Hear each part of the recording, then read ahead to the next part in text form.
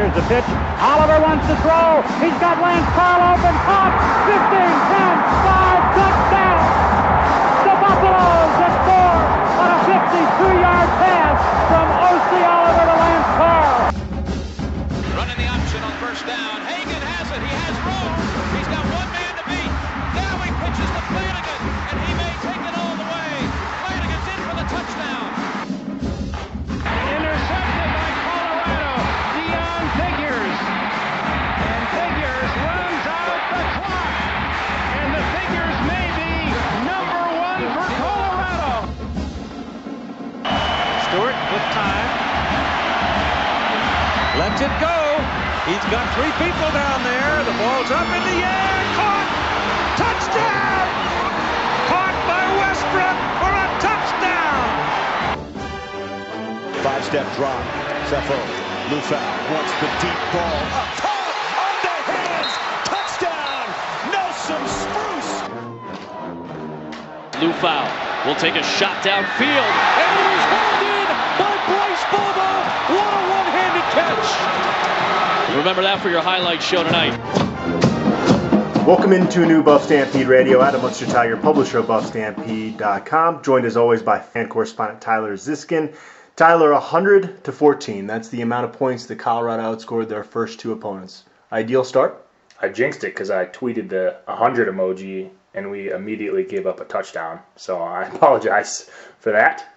But yeah, I was just hyped that we had 100 points, 2 games. Pretty good. Anytime you can average 50 points a game, I don't care. As I again tweeted, I don't care if you're playing the New Mexico School of the Blind. We're not beating the too many teams 100-14 in 2 weeks in years past. So no matter the level of competition, I think we definitely have shown some progress. Makes you wonder, though, how many points they could have scored if they had kept the first teamers in there and kept the tempo going the way. Unlimited. Yeah. I mean, it seemed like they didn't even really get going until midway through the first quarter. I mean, if you left them in the whole game, I think they probably could have hit 100 if they really wanted to. We know this is not going to continue going forward, especially this week going out to Michigan. But after 2 weeks, I mean, they rank first nationally in total defense, 7th in total offense. Maybe even more impressive than the score differential is the fact they outgained their first two opponents by 854 combined yards. Yeah, that's just insane. I mean, the one stat that I've seen people talk about it a little bit, but I would think that they're first in the nation in this as well. They've given up less than 100 yards passing total in 2 games. Not only is that incredible in its own right, but you have to keep in mind we've been up by 30 for a majority of both of these games, and still teams weren't able to pass on us. With the backups in, I mean, there's a little complacency that comes into that, and plus teams are just passing the ball a lot when you're down that much typically. To give up less than 50 yards of passing in 2 games is just absolutely insane on average. Yeah, and a big topic for us going into last week's game was, when does Steven Montez see action? When can they get Sefo Lufau out of there? And I think there was kind of this general feeling that if they could start the second half with Steven Montez out there, it would be considered a success. And they actually did even better than that. He comes into the game with 1:49 left in the first half, and he engineers 2 scoring drives, both touchdown passes to Kabion Ento. Ends up completing 6 of 10 passes for 117 yards, rushed for 34 yards, had a nice, I think about a 15-yard gainer in there. Didn't turn the ball over. But it's against Idaho State. How much, if any, stock do you put into that? Probably not a whole lot overall, but I mean, you have to feel good. I think a lot of people were questioning how good he really was. We've seen it on the board the last couple of weeks, like, oh, what's going on? We haven't heard a lot about him. We had a question on it last week on the podcast. And I think at the very least, you come out of that game realizing he's really competent. I mean, he's got great arm talent. That was confirmed. Throws the ball really hard. Can move in the pocket. I think you saw they ran some of those same plays they run with Sefo, and they look a lot more fluid with him out there. He's got great speed. And, I mean, I thought he did overall pretty well. They had a lot of the backup linemen in and struggled to give him some protection. It would have been interesting to see, though, if they had the first string line in there, what he could have done. I think that was really the only thing holding him back from really completing on a few more drives and scoring some more points. So I thought he looked great. It doesn't mean I'm ready for him to start against Oregon if Sefo gets hurt, but I think it was, for the first real game action for him, you have to feel pretty good about how he played, I would think. I would think one area that he's going to try to improve on as he gets more and more experience is just anticipating when guys are going to get open. It seemed like he kind of fell into that Colin Kaepernick thing of doing, he's got such a strong arm that he would almost wait for his receiver to get open and then gut it in there. I think just kind of the poise of, and I think that will come with more playing time, but I definitely think you had to be encouraged. Any other takeaways from that Idaho State contest? I mean, they're not a good football team, obviously, but anytime you can execute like that is always a great sign. I mean, it's, we haven't seen us dominate really too many teams like that in the last 10 years. So you take it and you enjoy it while it's there. You've seen a lot of teams, especially in the first 2 weeks, really struggle to step up against FCS opponents. Georgia barely beat Nicholls State, a team we've played recently. Teams have lost, too. I mean, that's an issue that we've had in the past, really just struggling to get up for those big games. And we didn't have any of that in the first 2 games for us. I mean, they really buried both teams, which is a great sign, a little more of a killer instinct than teams we've seen in the past. Yeah, they always talk about that. We're trying to go 1-0 every week, and you can just see this team actually is bought into that 100%, but based off their actions in these first 2 games. Another thing, a positive, is although Sam Kronsage got a little banged up in that game, another game where you get through without any major injuries, you're even able to keep Derek McCartney and Alex Kelly out with ankle injuries to get them healthy for this Michigan game, so another positive to take from there. Moving ahead to this week's game at Michigan, Michigan favored between 19.5 points to 20.5 points based off what I've seen based on the book. They outscored their first 2 opponents 114-17. As I wrote, obviously something has to give here this Saturday, and it makes sense that everybody expects the giving to be on Colorado's end in terms of the history of these programs. Yeah, definitely. I mean, not even just the history. I mean, they have a lot of NFL talent. I mean, there's a reason they're ranked number 4 in the country. They have, Jabril Peppers and Jake Butt on each side of the ball are really, really, really good. Yeah, I mean, I think the 20-point cushion on the road shows that Vegas is starting to believe in us a little bit. I mean, Michigan's going to beat a lot of teams by more than 20 at home this year. They might beat us by that as well. But in the last few years, I mean, this spread would have been 14, 17 points higher maybe, and maybe not last year, but the few years before that. I mean, I think that's a big, dramatic increase in a few short years. So to me, they're definitely giving us a little bit of respect. It's a tough first true road test, obviously. I'm not going to get too crazy with the predictions or anything, but, I'm going to have a positive attitude going in. Hopefully they shock the world, shock me, shock everybody. But, I think for now, just competing would be a great first step. We've seen since Rick George came in that they've been successful in scheduling home and homes with pretty legit programs, in the SEC and Big 12. And that's the way you're supposed to do it if you're a program like Colorado, right? Yeah. Was it a boneheaded decision and a BOHN-headed decision to schedule this just for a payday? They get $1.4 million, and they don't get a return trip from Michigan. Yeah, I think where we were at the time, it made sense. It's a cool experience for me. I get to go to the game, so I'm not going to complain about it. You would like to have had a return trip, but people are looking at it as like, oh, it screwed our chances to make a bowl. I don't know. I don't really like the whole we're going to play nobody and try to sneak our way into a bowl. So, I don't mind playing somebody that's nationally prestigious in your non-conference schedule. I think that's important. Could it end up biting us and we go 5-7? Maybe, but it's an important step as part of a growth as a program to be able to play these elite level teams. It's arguable that they're the best team we're going to play this year. So I think that's important long term. I don't think either of us, with our video preview, are going to predict Colorado to win this football game. But would there be any greater feeling for a program to get a $1.4 million check and pull off an upset? I'm burning Ann Arbor to the ground. If that happens, and then I'm going to call all my friends from Ohio and tell them that I did it, they'll all be really happy with me. If that happens, it's going to be a wild weekend. I might have to come back a few days late. We'll see how it goes.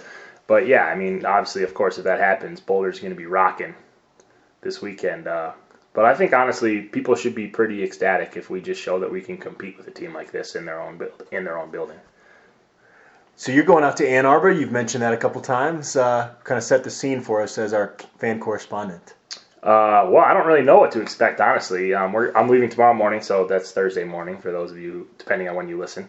Flying out there with a bunch of my buddies. few of their wives, a few of their girlfriends. There's 13 people staying in the house. We have another group of guys that are coming out and a few other random buddies and friends that are going to be there as well. So it sounds like there's going to be a pretty good Buffs contingent. We don't have much of a plan in terms of tailgating outside of we're going to be at our house for a while. It's walking distance to the stadium, supposedly. It's going to be a lot of fun, though. I got a couple buddies from college who have a lot of family who went to school in Ann Arbor, so we've gotten a lot of good suggestions about what we're going to do. Once we break down the game plan, shall we say, a little bit more, I'll start tweeting stuff out if they want to come meet up with us. I mean, we always love to meet the Buffs. How old are you now, Tyler? 29. 29. So you're in that phase of transitioning from Animal House style parties to a little bit more sophistication, I would imagine. No, not when I'm on this trip. Okay. Yeah, like in normal life, yes, but we do a pretty good job of like bringing it back to college level debauchery for the road trips. We save the best for like Vegas and Michigan. We were in Toronto a couple weeks ago. I talked about that too. We get after it. We have some fun. All right. Well, Colorado last Saturday before the Idaho State game, the men's basketball program gets 2 4-star commits. So I think you know what that means, Tyler. Yeah, can't wait. Commitments. Commitments. Commitments. Commitments.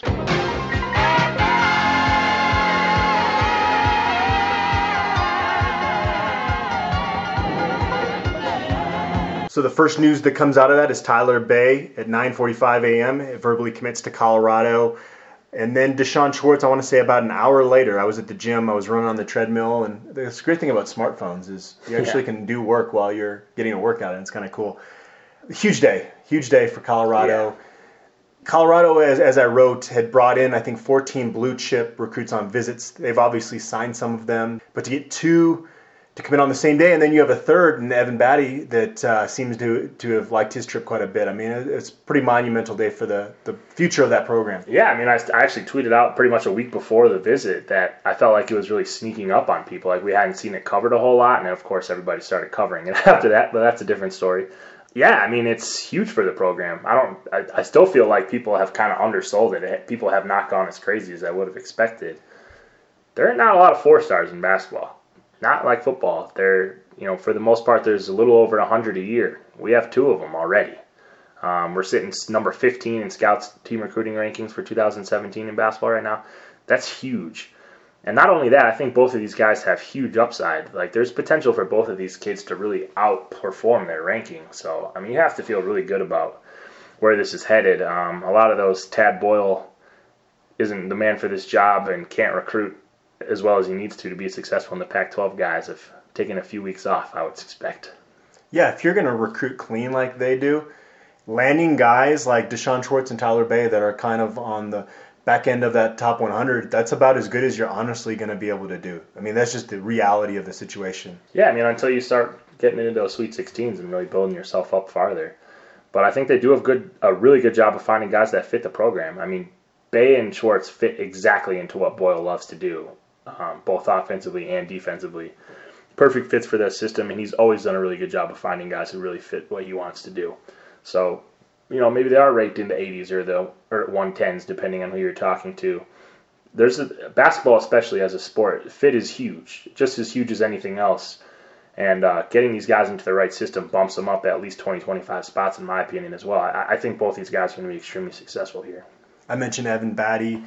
He's yet to decide. He's got a couple more visits coming up. And then Ethan Chargois from Tulsa, another big man prospect, versatile, kind of a stretch type of guy, is a high 3-star, or a 3-star, I guess, on Scout. They don't really differentiate, but he's pretty highly regarded as well. If they got one of those 2 guys, do you think this would be Boyle's best class at CU?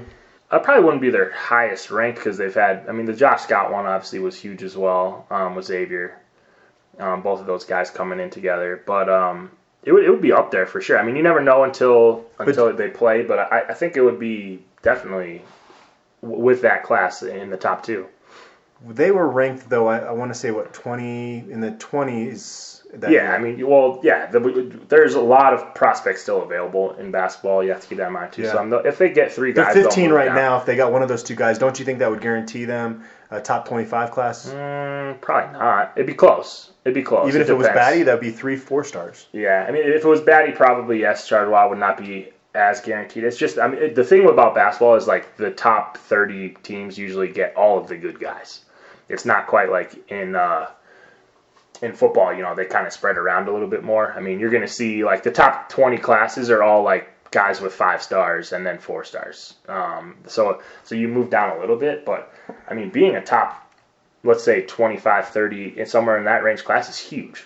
I mean, that puts you in the top half of the Pac-12 most likely. You do that a couple years in a row, you're a team that's going to probably be a Sweet 16 type level team because most of the guys that we have on our squad are not going to leave early for the NBA.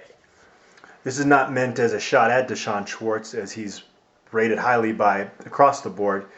But I think Tyler Bay is the biggest get there. And I think it comes down to the fact that since Andre Robertson left, you haven't really had that one perimeter lockdown defender.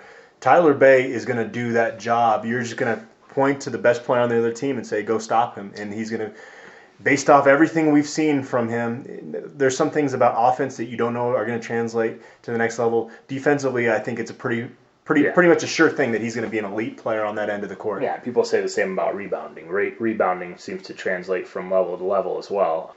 And he's going to be great at both of those. I mean, the Andre comparison is one that you're going to hear a lot. It's absolutely warranted. They're very similar. Tad will never say this, but I would think he's probably more excited about Bay as well because he's exactly the type of player that he loves. I mean, you always hear him talk about defensive and rebounding. Those are the things that are most important to him. We have not had that stopper in years past, and the defense has still been good. So it's exciting to be able to have that guy back in the program because you could really make your defense next level, elite level type of defense around the country. So Schwartz is a terrific player. Really important as well because he's a local guy. Anytime you can get the best players out of Colorado, that's super important. I think really from a recruiting perspective as well, there were a lot of teams that came after him and ended up shying away simply because they knew where he was going to go. And I think that bodes well for us as well. You know, it's nice to have someone like that, you know, look around, get a lot of options, and in the end say, home is where I want to be. I mean, I think that's important too. So, yeah, I mean, I think it depends on what you like in a prospect. I think Schwartz is the safer guy, absolutely. But Bay is the more upside potential, absolutely. No doubt. I had mentioned on a previous podcast about Bay's inconsistencies as an offensive player, and I was in communication a lot with Josh Gershon, who's one of Scout's national basketball recruiting analysts. He said he's really improved his offensive game in the last year, which just begs me to wonder why in the world was not everybody not going after this kid, given his skill set, if he's now not doesn't have such a deficiency on the offensive end. Yeah, I mean, I think he had a long way to go there. And he still does. But again, I think most people were concerned the most about San Diego State for him. There's a reason that those two are at the top of that. Us and them were at the top of his list. He's a perfect fit for that style. Not a lot of other teams on the West Coast play that brand of basketball. And again, I'll just keep pointing to it. I think that's incredibly important. He felt really comfortable in the system. He knew what his job was going to be, and he wasn't going to be asked to do something he wasn't capable of. That type of stuff matters in basketball, especially. And then with Deshaun Schwartz, you got to like the polish he has on the offensive game. He's not the most explosive guy. He's not going to jump out of the gym, but very crafty guy that just kind of knows where to get to where he needs to get to on the court to be able to score the basketball. Yeah, much improved shooter, which is important for him at this level because, as you mentioned, he's not the greatest athlete ever, so he's got to be able to score from the outside too. But yeah, as you mentioned, really good handle for a guy his size for his position as well. Gets into the paint extremely well. He's a good passer as well from inside. He sees the floor. Yeah, I mean, I think he's going to be kind of a unique type of player for our team. We don't really have anybody like that on the roster right now, which bodes well for him. I mean, he fits something we need in the roster. He's going to play right away, and he's gotten a lot better. And his reputation nationally has kind of gone up and down throughout the years. It feels like a little bit. But somehow when you go see him in the large events, people are always talking about how he's performing. And people have used it as a critique of him that, he only shows out when good players are behind him. That's a positive. You want a guy who can play team basketball and do whatever he needs to on the court for a team to be successful, especially at this level. I don't think he's a guy who's probably ever going to lead your team in scoring. But if he can do what he needs to for everybody else to succeed, you love that guy on your team. And usually when guys put out like commitment videos and do the whole hat ceremony, it's very self-centered and kind of seems egotistical. What I loved about the video that Deshaun Schwartz put together for his commitment, not only the production value was pretty impressive, awesome, but basically putting all the things people have said about him that he's not very good at, and is not hiding from that stuff. And it seems like you want a guy that can hear that stuff, take it in, and use it to get better. And it's clear, based off that video, that's exactly Deshaun Schwartz's mindset. Yeah, I mean, I love it. I mean, because I'll tell you what you need to work on. You know what I mean? Like as a fan. So some of the guys have not loved that in the past, as we've seen. So Deshaun Schwartz isn't going to be dressed up as Tyler Ziskin for Halloween. I don't think so. Maybe I can get on his next video. Maybe I'll be on there instead of you as a guy who helps him get better. No, he'll have another section for the guys he doesn't like. Yeah, no thanks to you guys. Yeah, no, I mean, I think that's a good sign. There have been some guys in the program in the past, and I wasn't even really thinking about Josh, honestly, but that shy away from that stuff and didn't like being criticized. And I think it's important as a basketball player, especially in today's day and age. People are going to talk about you. It's social media. If you can use that as fuel and get better, I think that only bodes well for him in the future. Well, we got more Michigan talk coming. We got the Buff Stampede mailbag. We're going to answer your questions as we always do. We've got Tyler Ziskin's Pac-12 power rankings that we need to update. But before we jump into all that, I had a chance to catch up with junior wide receiver Shea Fields. Here's that interview with Shea Fields. Here with Shea Fields. Shea, what's the mindset of this team as you guys are getting closer to that game out at Michigan? I mean, nothing really special. It's another game on our calendar that we're just worried about the game plan, just trying to get this right first. Just go out and handle business on Saturday. Any extra emotion that comes because of this game? Obviously, going to Michigan, playing in front of 100,000 fans. No extra emotion, really. It's just another team on our schedule, like I said. But the most important team is us, so we got to take care of us first, and then just go out. Michigan's a good team, but I mean, every team can be beat. So. I'm sure you've seen the play with Michael Westbrook. You going to try to do your best Westbrook impression this Saturday? I mean, it probably won't be as great as him, but I'll probably just do what I can and try to be like him. But just do what I can, encourage other receivers, and we'll work as a core. Your receivers group's played pretty well this season. How would you kind of assess what you guys have done through 2 games? I say it's good, but it's not enough. Not enough. I feel we can make more plays, make more things happen with the ball in our hands, and we just gotta be able to get it down first. If we get it down, everything else will come later. You've had more than 70 receiving yards in each of the first 2 games, a couple feet away from having a couple touchdowns. Have Phillip and Kyle Evans thanked you for those touchdowns yet? No, I still haven't got a thank you from them, but I mean, I'm sure they're happy. We got points on the board. That's all that matters. Seems like there's a good kind of combination of competition and camaraderie within that receivers group. You even have kind of a nickname. Talk about what you guys as a group and maybe how it could be different than years past, or is it similar? It's really similar. I mean, we've always had that bond from when we first got here, and then the incoming freshmen, and then the class after that. Well, this year, but I feel everybody's gelled together. We all know each other quite well. We get along, and in the meetings we have fun, but we're serious at the same time. It's just one of those incidents where everything comes together as a receiving core, and you really don't care who catches the ball. You just want to protect your teammates. I think I saw it on social media. You call yourselves the Blackout Boys. Is that correct? Yeah. How did that nickname come about? It was kind of when Juwan came in. We kind of waited for him to get here, and then we all kind of wanted to figure out what would be a good name for us, and we just chose the Blackout Boys. So, who's the leader of the group? I would say the upperclassmen. The upperclassmen, we try to step it up, push the younger guys, help also the juniors out and the sophomores.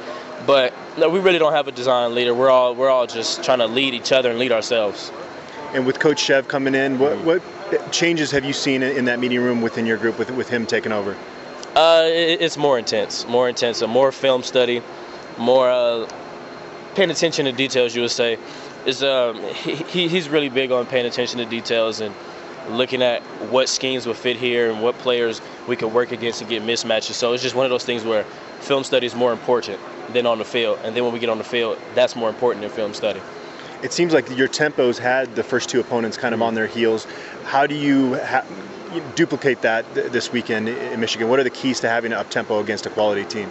Coming out and practicing. I mean, they're a huddle team, so you can't really replicate this tempo, as Coach Ed would say. It's just we just have to come out, work as fast as we can in practice. That way it translates over to the game, and we can work as fast as we can against them. couple of the receivers have talked about there's a competition for blocking going on with that. What are the standings at in that competition through 2 weeks? Well, I mean, I'm leading right now. We have it's called a knockdown board, who can get the most people on the ground and blocking. Right now it's me with 2, I want to say, Bryce with 1, Justin with 1, and I think that's the top 3 right now. You guys are blocking well. Is this paying off in terms of that motivation to block? Oh yeah, it's paying off, especially like I said before, one of those things where you want to keep all your teammates safe. So if we can block, we can get points on the board. Do you know what the payoff there is? Is there a trophy involved here? He hasn't told us yet. I hope there is, but we'll just have to find out at the end of the season who has more.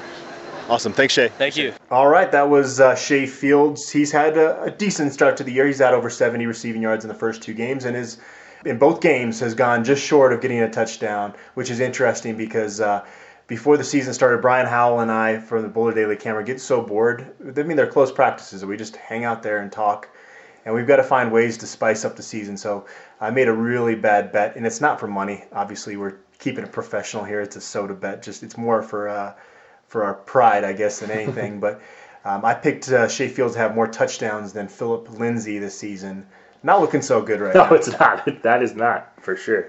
And I will say he's got a lot of pass interference calls in his favor as well, which matters. I mean, that all adds up. It's not going to show up on the stats, but he had 2 in that game last weekend. Well, I knew very early in the first game of the season, I had a bad feeling about this because Shea Fields gets his touchdown overturned, and of course they hand it off to Philip Lindsay. I'm like going, FML. That's all right. Maybe in Pac-12 play, I think you'll see a lot more passing. I mean, they're trying to churn out the game in these early ones. I think once the level of opponent moves up, I think you'll have a chance to sneak up on them a little bit. All right, we'll see. It's time to dive into the Buff Stampede Radio Mailbag, which is presented by the Blake Street Tavern. Located 1 block north of Coors Field, the Blake Street Tavern has been Denver's premier sports bar since its opening in 2003. The Blake Street Tavern, where the game is always on, the drinks are always full, and the fun never stops. At King_Jack3 asked, do you see the so far dominant CU defense slowing down a so far dominating Michigan offense? Slowing down, maybe. Yeah, definitely not stopping. Oh, yeah. I mean, if we give up 10 points in this game, I'm not watching any more football. That's as good as it's going to get. So it's a drop the mic moment for you. They're not going to give up 60 points. So they're going to slow them down. I mean, I hope they don't, at least. They're going to slow them down. I don't know if necessarily I'll say they'll win that battle. I mean, I think anytime, I predicted them to give up 37. So, obviously that's not winning the battle. But I do think it's an improvement over any of the defenses they've seen thus far. Yeah, I mean, there's chances. It's always about turnovers. If you can force a few turnovers, the game can change quickly. So we'll see how opportunistic they are. Getting to the passer will be important, I think, as well. They haven't done a great job of that in the first 2 games. So we'll see how that works out. Derek McCartney coming back for this week, hopefully, will assist there. I think overall you can expect them to give up quite a few more points than we've seen so far in the season, but less than what Michigan's been scoring. Michigan rushed for over 300 yards against Hawaii in the opener. They throw for over 300 against UCF. I don't think it would be going on too much of a limb to say that they're not getting 300 in either of those categories against Colorado. We're going to talk more about this in our video preview, but I think we both agree the strategy defensively is to stop the run and then basically dare Wilton Speight to beat you over the air. Of course, he did it against UCF, and I don't know UCF's personnel a whole lot in the secondary, but they didn't win a game last year. You've got to imagine that Colorado is going to have much better luck if they have that type of a similar strategy going into the game. At Kirk P. Schmidt asked, any weaknesses for Michigan that CU could exploit? I think the biggest one I've seen is just their run defense could be susceptible. Yeah, which helps us a little bit. I mean, I think our run game is definitely competent, but maybe not elite yet. So being able to move the ball on the ground is going to be important. Hopefully get some of those 3rd and shorts. Where Cepho, you can get those 3rd and 2s. Devin Ross has proven to be really successful in there. Jay McIntyre, those type of plays, you can see a little bit more of those if we get into those 3rd and shorts. I think their ability to run the ball, they did it well in week 1. Week 2, they struggled a bit, though, only 2.9 yards per carry. Against UCF, I would not think UCF has the world's greatest run defense. Again, I don't know much about them, but that makes you feel like maybe we can be a little successful there. I don't think you have to give up 2.9 yards per carry, but anything under 4, I think you have to live with. So we'll see how that works out. I mean, I think the run defense has been a little bit maybe better than we expected going in. We knew it would be improved, but I think it's really nice to see how successful they've been, especially against CSU, where we expected them to have a really potent run game. So I think those are the two that we've seen so far. Even all that said, I don't think this Michigan team necessarily has any glaring weaknesses that you're just going to completely pick on. They're number 4 in the country for a reason. They definitely have a whole lot of big holes, definitely not. At RX Ricardo asked, how many touchdowns do we beat Michigan by? 2 or 3? Yeah, well, I love the optimism there. You're missing the negative. Yeah, so negative 2 or 3 is more likely than winning by 2 or 3. I do love the optimism. If that happens, where are we going to be ranked next week? You're going to definitely have more than 2 AP votes. We're going to be ranked if we beat Michigan on the road by 3 touchdowns. At a Wildish 18 asked, how are all the new tailgating options in Buff Walk with the construction finally completed? I went straight to the press box, didn't see any of that stuff. They sent out a tweet that the Buff Walk was a success. I don't know any more than that. Yeah, honestly, I don't either. I was in the law building tailgate lot. We walked up right before game time. Took us a while to get in, actually. I walked in like 13 seconds before the kickoff, so that was great timing. I did hear that it was tough to get into the stadium, not just where we were, but everywhere closer to the Buff Walk as well, so hopefully that gets improved upon. Having more people in the stadium will do that, so it's somewhat a positive thing, but you also have to be able to handle those crowds. I did have one buddy, my boss actually, Chris, was in the indoor practice facility, said it was fantastic, a lot of awesome facilities, and the tailgating stuff on the outside lot, I guess, was really awesome as well. They kind of do the whole thing for you, set you up, make it really easy, take it down for you so you don't have to do that and then rush into the stadium. So based on everything that I've heard, it was pretty successful, but we'll see how it goes. I mean, they have 6 more games to figure it out, or 5 more games to figure it out. All right, See You at Folsom asked, I've seen Tyler's going. Are you going to Ann Arbor? Obviously asking me that. Also, what did you do for a shout-out? Thanks on Deshaun Schwartz's video. This is the only road game that we're not going to have somebody actually covering from the press box, which is kind of sad. I'm an idiot. I waited too long to book, and it got really, really, really expensive. And so I can cover 3 road games for what it would cost to cover this one. So that's where we're at. I'm going to be watching the game with staff writer Patrick Godosi. We're actually going to do like a post-game podcast recap. We did that last year after the UCLA game. A lot of people like that. So after the game, we're going to throw it out to Twitter and get some reactions and questions that we're going to include on that podcast. So we're going to make the best of the situation. If they pull off the upset, though, I'm still going to be kicking myself for not bucking up for expensive travel. I'll try to keep you guys entertained via Twitter, but it won't be of the professional variety most likely, so be forewarned. In terms of the shout-out, thanks on Deshaun Schwartz's video.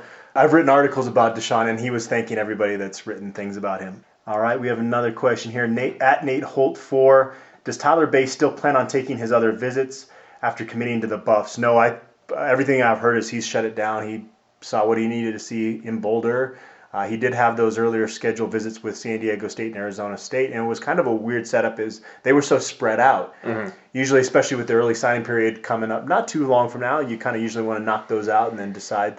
So I guess it wasn't the biggest surprise that he kind of changed course based off how random that visit schedule was in the first place. Yeah, and people kind of – basketball recruiting is totally different. There are not a whole lot of decommitments in basketball recruiting in comparison to football especially. So usually when you see someone commit, they end up signing there. It's a pretty rare situation otherwise. Tyler Bay seems to feel really comfortable with Tad Boyle and this program, so I would be surprised to see him take any more visits. One more question here before we move back to more Michigan talk.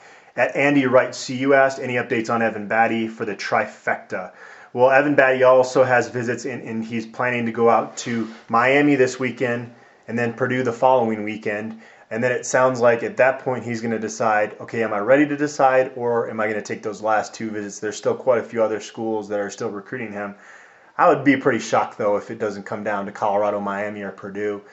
You like where Colorado sits with him right now, but there's always kind of that feeling when a kid has a couple more trips that they might forget about some of the things that stood out to them about their first trip. He's definitely a little more open right now, which is fine. I mean, you can't expect everybody to commit to you right away, I guess. He's got a lot of legitimate options. I will say I think Miami's a much better fit for him. He had some candid responses about what he loved about each program, and he talked about Purdue using their big men really well, which is 100% true, but they don't have the type of big man that he is. He's not 7 feet tall, 280 pounds, lumbery type guy. He's really agile for his weight, a little bit shorter, 6'7", 6'8" range. It would be a unique skill set for him to go to Purdue. He doesn't really fit what they do, in my opinion. So I think it'll probably Miami. You'll find out. We'll get some more pub from him once he sees exactly how Purdue plans to use him. That's just my opinion, though. What do you think Tad Boyle's sales pitch was to all three of those guys in terms of? I mean, we know Deshaun Schwartz and Tyler Bay, their games mesh pretty well. They can be on the court together. They can both defend multiple positions. What do you think his sales pitch was to Batty in terms of fitting in with those guys? Obviously, he's more of a big man, but not a traditional big man. Yeah, he looks at the roster. I mean, we have a lot of tweeners that have been successful. I mean, Wesley Gordon's probably going to be our center this year for all intents and purposes, and he's not a big guy either. He's a guy who's going to be really successful and has had a great career at Colorado. We figured out how to use him. Not quite the same level of versatility offensively, but he is becoming more and more versatile every single year, shooting the ball from three a little bit more this year, asking him to handle and pass. So I think that he can see how bad he's going to be used, or Batty can see how he's going to be used in this system. Poyle has for as long as I can remember, has done a really good job of taking guys that don't necessarily have a true position and finding ways to make them successful. That's kind of how he's built his program. So from that perspective, that would have absolutely been my pitch to him, is that you don't need to have a position here. We'll find a way to use you. You're skilled.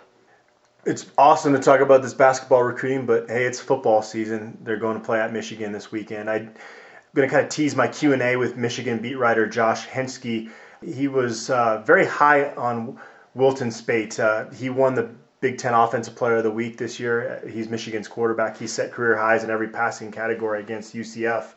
I don't know if I'm quite buying Spate yet. I'm actually not either. So I guess the more and more we talk about this game, I feel like we have some matchup, not necessarily advantages, but I feel like we are equipped to handle them a little bit more than maybe I'm giving us credit for the more we get into it. So we'll know really quickly how elite our secondary is, because it looks pretty elite. I mean, they're not it's not like the quarterbacks are bad, but you're watching these guys match up against wide receivers. There's not a lot of open space, man. I mean, they're shutting down everybody they've seen so far. And we'll know pretty quick if they can do the same thing against Michigan. We got ourselves a really impressive secondary on our hands, so we'll see.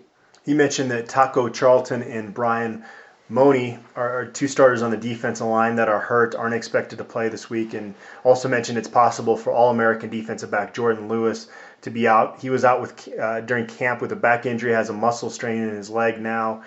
They've got Jabril Peppers still back there, a versatile guy. Defensive end, Chris Wormley, he called a monster. He blocked 2 field goals last week. So they definitely have pieces back there, but it sounds like they're banged up a little bit on their front line. Yeah, definitely. You don't want guys to get hurt, obviously, but you take the advantages where you can get them. Yeah, I mean, I think it bodes well for our offense to maybe move the ball a little bit. I think it'll be really important for us to have some successful first quarter drives, kind of show this team that, you're not just going to run away from us early. You look at the score of the games that they've played in the first quarter. Both of the teams have been up quite a bit after the first quarter already. So I think, keeping that first quarter close and letting Michigan know that they're going to have to play 4 quarters in order to win the game is important. What percentage chance do you give Colorado to pull off the upset if you're given an honest number here? Not high, like 10 to 15%, which is probably higher than I would even truly feel are the chances. Just looking at it, like, would they beat Michigan 1 out of 10 times? Probably not. I mean, the road thing is so big in college football. It's a huge first test, huge step up in talent in terms of who you're playing. I guess I'd be the most comfortable saying somewhere around 10%. Maybe this is a homer percentage here, but I was going to go 18%. Okay.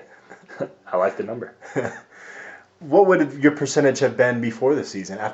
Before seeing those first 2 games? Pretty close to 0. I mean, I'll definitely give them more of a chance than they have now, or than I would have 2 weeks ago, 100%. I don't know. The on-the-road upsets for teams that are ranked in the top 5 is just so rare. I mean, you look at the stats of how many times this happened around the country. I mean, for CU, we haven't done it since the last time we were at Michigan. it's a long stretch. Most teams around the country don't win a whole lot of top 5 games on the road either. So just from a numbers perspective, it's hard to really throw that out there as a legitimate possibility. But I would love for us to prove me wrong. I would have said 8%. 8 before? A snowman. Just like my golf scorecard. You just love the 8s today, huh? Love the 8s. All right. Tyler, weekly Pac-12 power rankings. Let's do it, huh? All right, so first, I didn't change anything because I'm boring. Stanford. Oh, we're going to do it backwards, aren't we? Yeah. All right, we'll do it backwards. 12. Well, now just all the suspense is just out the window. People are just going to fast forward. Just get rid of it. Number 12. Probably no suspense here either. Washington State. Sitting there pretty at 0-2. Probably should have won that game against Boise State. A lot of terrible clock management down the stretch. A lot of dumb, whatever you want to call it, throughout the game as well. Got themselves down in a hurry. They are in a world of hurt right now. I mean, listen to Mike Leach rambling on about how his players are being targeted by the police. Well, he also said he basically intimated that they're 0-2 because kids get participation ribbons now growing up playing football. Yeah. I mean, he just, not surprising. It's Mike Leach, but yeah, has been a little bit of a tear. So you kind of have to feel like they're not doing so well as a program right now. We'll see if they can turn it around at any point. 11, Oregon State didn't play last week. They get the vaunted Idaho State Bengals this upcoming weekend. So we'll see how they can do. How much would you be encouraged from Colorado's standpoint if Idaho State goes up there and not wins, but actually competes against Oregon State? I mean, if they keep it within 20, I think that would be a really good sign. I don't think that's going to happen, but if they did, that'd be awesome. Arizona at number 10, they definitely dropped for me compared to last week. That was one hell of an ugly football game last weekend, down 21-7 to Grambling at halftime.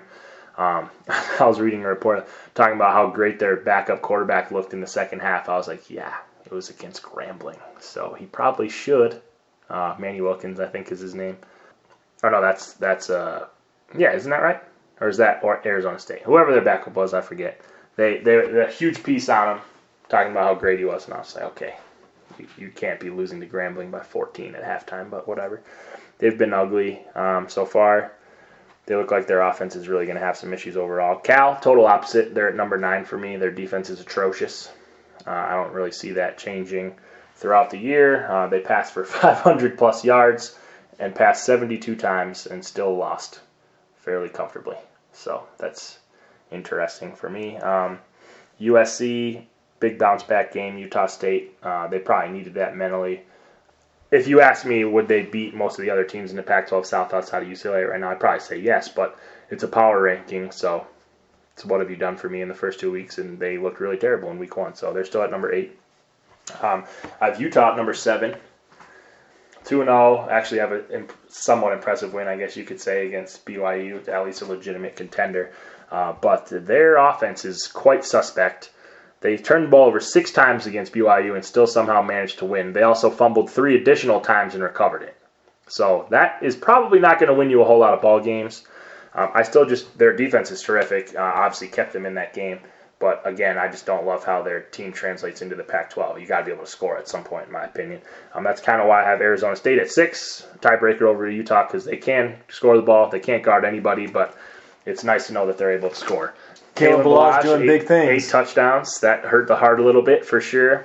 But yeah, I mean, their offense looks great, legitimately good. Their defense looks terrible. Having that game at home, I think, gives us a pretty distinct advantage at the moment. I have us at 5. Couldn't really ask for 2 better performances, honestly. I don't think we're the 5th best team in the Pac-12, probably, but they actually dominated in 2 games, deserve to be up there for now. Don't mean to cut you off, but you said they probably don't deserve to be that high. And again, you always have to kind of qualify it. It's only 2 games. But you can, I think, say confidently, Colorado's a better football team than Arizona, Oregon State, Washington State, and maybe Cal. Yeah, I mean, I think that the odds would say that that's true. If you were doing a power ranking on how you expect the season to finish, would you put them with those 4 teams below them? Probably. Maybe not Arizona. Maybe not Arizona, just because I think it's early and they have a little more talent than the other 3 that you mentioned. But yeah, I mean, I think they would definitely be in the single digits, which in years past they would not have been. So anyways, back to it. I have UCLA at 4. Again, their loss in week 1 did not really discourage me all that much. They had some key mistakes. They really had a chance to win that game on the road. Would have been a big win. Last week, took care of a UNLV team that's improving pretty easily. They weren't terrific by any means, but took care of business. So I still have them as the most likely team to win the South at this current moment. I have Oregon at 3. Not really a whole lot to be in love with last week, honestly. Virginia's terrible. But they seem like they can score the ball pretty well, and they haven't had any issues, and a lot of the other teams in the Pac-12 had. So just kind of by default, they're sitting up there at 3 for me at the moment. I have Washington at 2. They've looked great so far. I was kind of a seller on them early in the year, and you don't really know. They haven't played great competition, but they do look really talented, so have to give them credit where it's due. I have Stanford at 1. I think they're the best team talent-wise. We're going to find out a lot about them really quick. Their next 5 games are USC, UCLA, at Washington, Washington State, and at Notre Dame. Wow. Yeah, so we're going to find out really quick what kind of team. I mean, if they somehow run the table, they're got to be a playoff contender. Driver's seat. Yeah, absolutely. I mean, even if they go 4-1, they should still be in the top 10. That's a brutal 5-game stretch. We'll see how it works out for them, definitely. All right, we got to give a shout out to former Buff offensive lineman David Bakhtiari. He agreed to terms on a 4-year contract extension with the Green Bay Packers worth up to $51.67 million. That's set you up for the rest of your life money right there. Oh, for sure. People were not pleased when he left early. Kind of the same reaction that Andre got in basketball. I need a little, not a heaping plate of crow, but a little side of crow. Oh, yeah. I mean, I wasn't surprised based on his projections. In football, I mean, you're somewhere around 3 or 4 most of the time people are going to go, and the program was really not in great shape, so I kind of understood it. But at the same time, I didn't see him making $51 million in the NFL on a 4-year contract. So props to him, man. That's awesome for the program. It's especially awesome for him. He's been a great guy. He's really quirky. If you follow him on Twitter, he's really funny.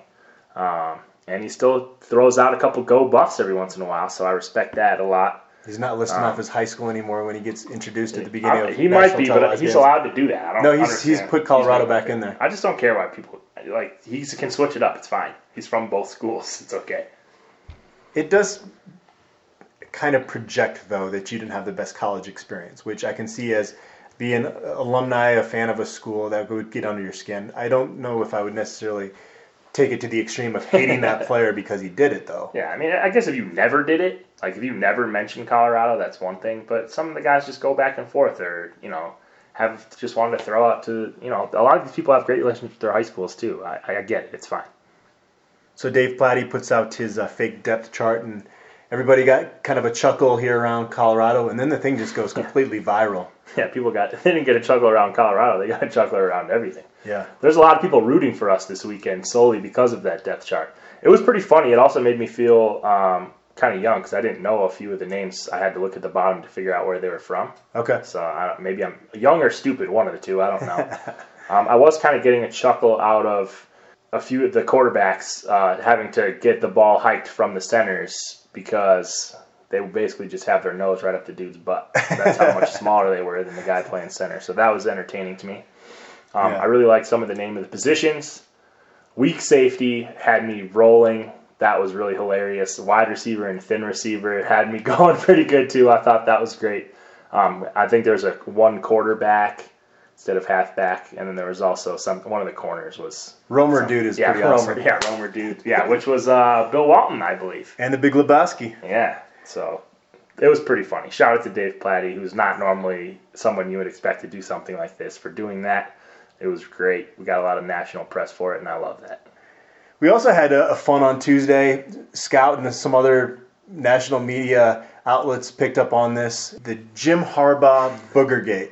Listen, all I'm going to say about this is that if you feel the need to have a press conference...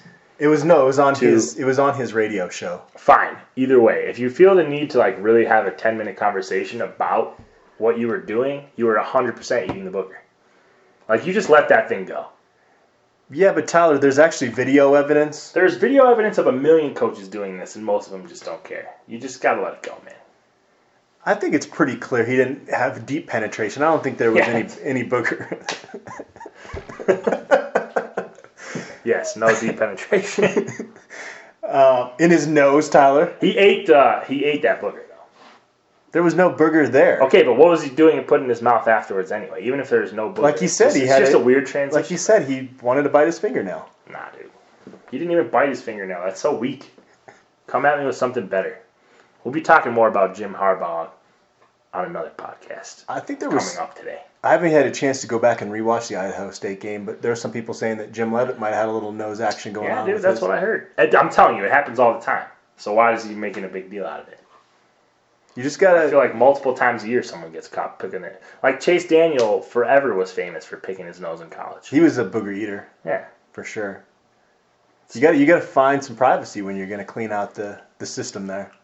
Yeah, man. Someone's got to put Kleenex on the sideline, save these people from their embarrassment. And you had Cam Newton floss in his teeth against the Broncos. Why? That's so weird. He had something stuck in his teeth. Yeah, but can you just handle that later? I don't know. But I also think it's weird that people get mad about it. Like, why do you care? Who cares if he's flossing? It's weird, but people like legitimately like getting mad about his complacency.